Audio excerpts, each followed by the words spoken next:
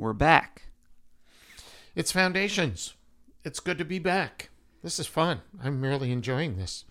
I hope our listeners are too. This is our first attempt at podcasting, and we're going to move from our personal stories into events of the day. Right now, the rockets are flying over Israel. I'm leaving in a few hours to go to Israel.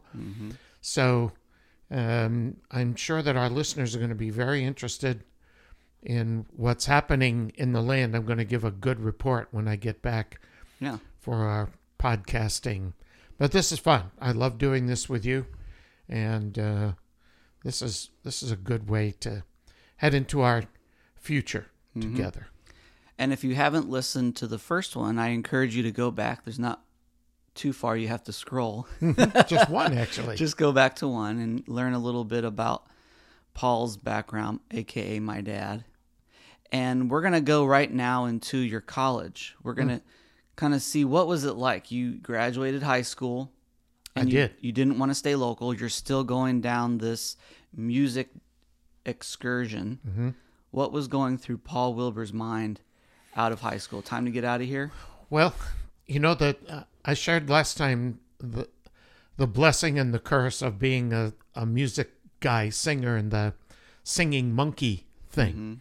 That actually disappeared in the high school years when I formed a little rock and roll band with my friend Tim Solik, who's still playing drums professionally, by the way. And he went to music school as well. But we had a little rock band called the Gremlins. And then we changed to Along the Way. We actually did some recording in New York City. We had a really good reputation in the whole area. We actually played weekends up in New York, over the border of New Jersey, where I spent formative years there. And so I went from being the singing monkey to actually making money and having a couple of the cool girls actually think I was okay. Being a gremlin. Yes, being a gremlin. But also in high school, I joined the choir, which was a good place to be. That wasn't for the weirdo kids. I was the drum major in the marching band. That was kind of two steps back. Yeah. With the tall hat and the big baton standing up. My friends, the cigarette smoking, gum chewing in class, friends of mine, the rock kids, would stand on the side of the road when the band was going by and shout, not nice thing. Nice thing. I was the singing monkey again, only now I'm the dancing monkey. But I also played a lead role in the music high school plays that were very popular and well known because our music teacher, Bill Cromie, was a special guy. And all throughout my junior high years, I really wanted to be a part of anything he was doing in music. So he auditioned me in junior high and said, yes, we want you in the high school. And but that's what really solidified, okay, what do I want to do with my life? I thought about animal husbandry. I looked at chemistry because my dad, as you know, was a chemist and flunked out of chemistry twice in high school. I said, probably not a good choice. And then I started looking at music schools. And only one music school bothered to come to Pequannock High School in Pompton Plains. And they came specifically to recruit me for their school, which was just outside of Cleveland, Ohio. I took a trip out there, saw the school, small, not intimidating, nice people. And lo and behold, I went there. 4 years, majored in vocal music. Music education, actually. But in the first couple of weeks, when I auditioned for my voice teacher, who happened to be the cantor at the Temple downtown Cleveland, He hired me Oh, wow. to be a part of the choir in a Reformed temple, very famous as it turned out. And so for years, I sat next to him on Friday nights at the temple downtown Cleveland, learning some Hebrew, Jewish literature. And after my 4 years in undergraduate, I decided I want to be an opera singer and a traditional Jewish cantor. There was someone famous, I think I remember a story you were sharing, Yep. who had done that. So there was someone that you kind of said, oh, well, maybe that's... Yep. As it turned out, Richard Tucker, whose real name was Tinker, he changed it from Tinker to Tucker, thinking that, probably rightly so, that was a better choice for a stage name. Anyway, he would be on Johnny Carson's show and whatnot. An amazing talent. Turns out that he had also been a cantor and had done concerts at the temple where I was in Cleveland, Ohio. So I bought all of his records, his 33 and a thirds, and listened to all of them. I became like his disciple. I had the score, and I'd listen to the record, and I'd put a mark in the score, on the music score, where he would take a breath. And when you're singing high, operatic music, sometimes you have to color. It's called coloring the vowel. So instead of just a bright E, you change it to E, so it's not as harsh on the ear. And so I would mark that. He would color the vowels up top. And I'd make those markings. I became his understudy. And I learned a lot about being a disciple of Yeshua by being a disciple of Richard Tucker and his music style. But did you have any religious thoughts? I mean, at that time, I'll use that word, but as we get into more of the foundations, this is about a relationship. But at that time in your life, were you raised going to a church or a congregation, to synagogue? Okay, so backing back up to the early years, my mother was raised as a New England Baptist. So although she knew Dad was Jewish, and Dad, he was, I always called Dad the reluctant Jew. He grew up, he was born in 1923. So formative years in the Great Depression and then the Holocaust. He signed up to be a tail gunner on a B-17 over Nazi Germany. Being a Jew was not a very popular thing in those years. Many ways still isn't. But so he ran away. He did not embrace even himself being a Jew. And so going to church with Mom and us was not a big deal for Dad. And so we hopped from church to church when we were young. It wasn't a passion of mine. I didn't have a relationship with the Lord. I wasn't excited about going. When I went to college, I completely dumped the church and started attending the temple. And I would even go for special services. My dad, you may not know, was upset with me. When you went to synagogue? When I went to synagogue. In fact, he asked me once, he said, "Why are you doing this to me?" Oh, wow. He felt it was a personal attack because he had spent most of his life running away from being a Jew. And now here's his firstborn son looking like he's really embracing this, which I did even more as a believer.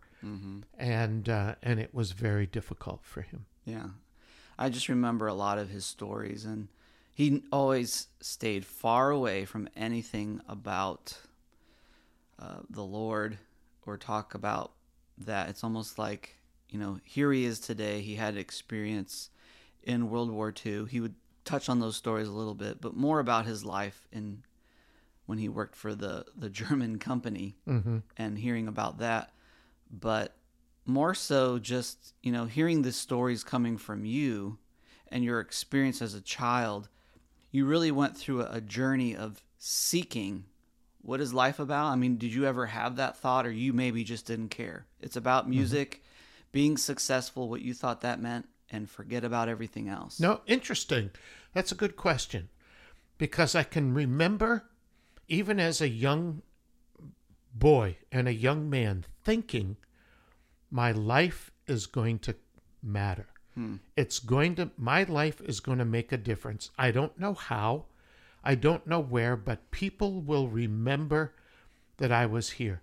I always had that sense about my life. Very strange. That's a good question, because it brings back a whole series of emotions and things for me. So when I became a believer, then I really realized why all of those years in music.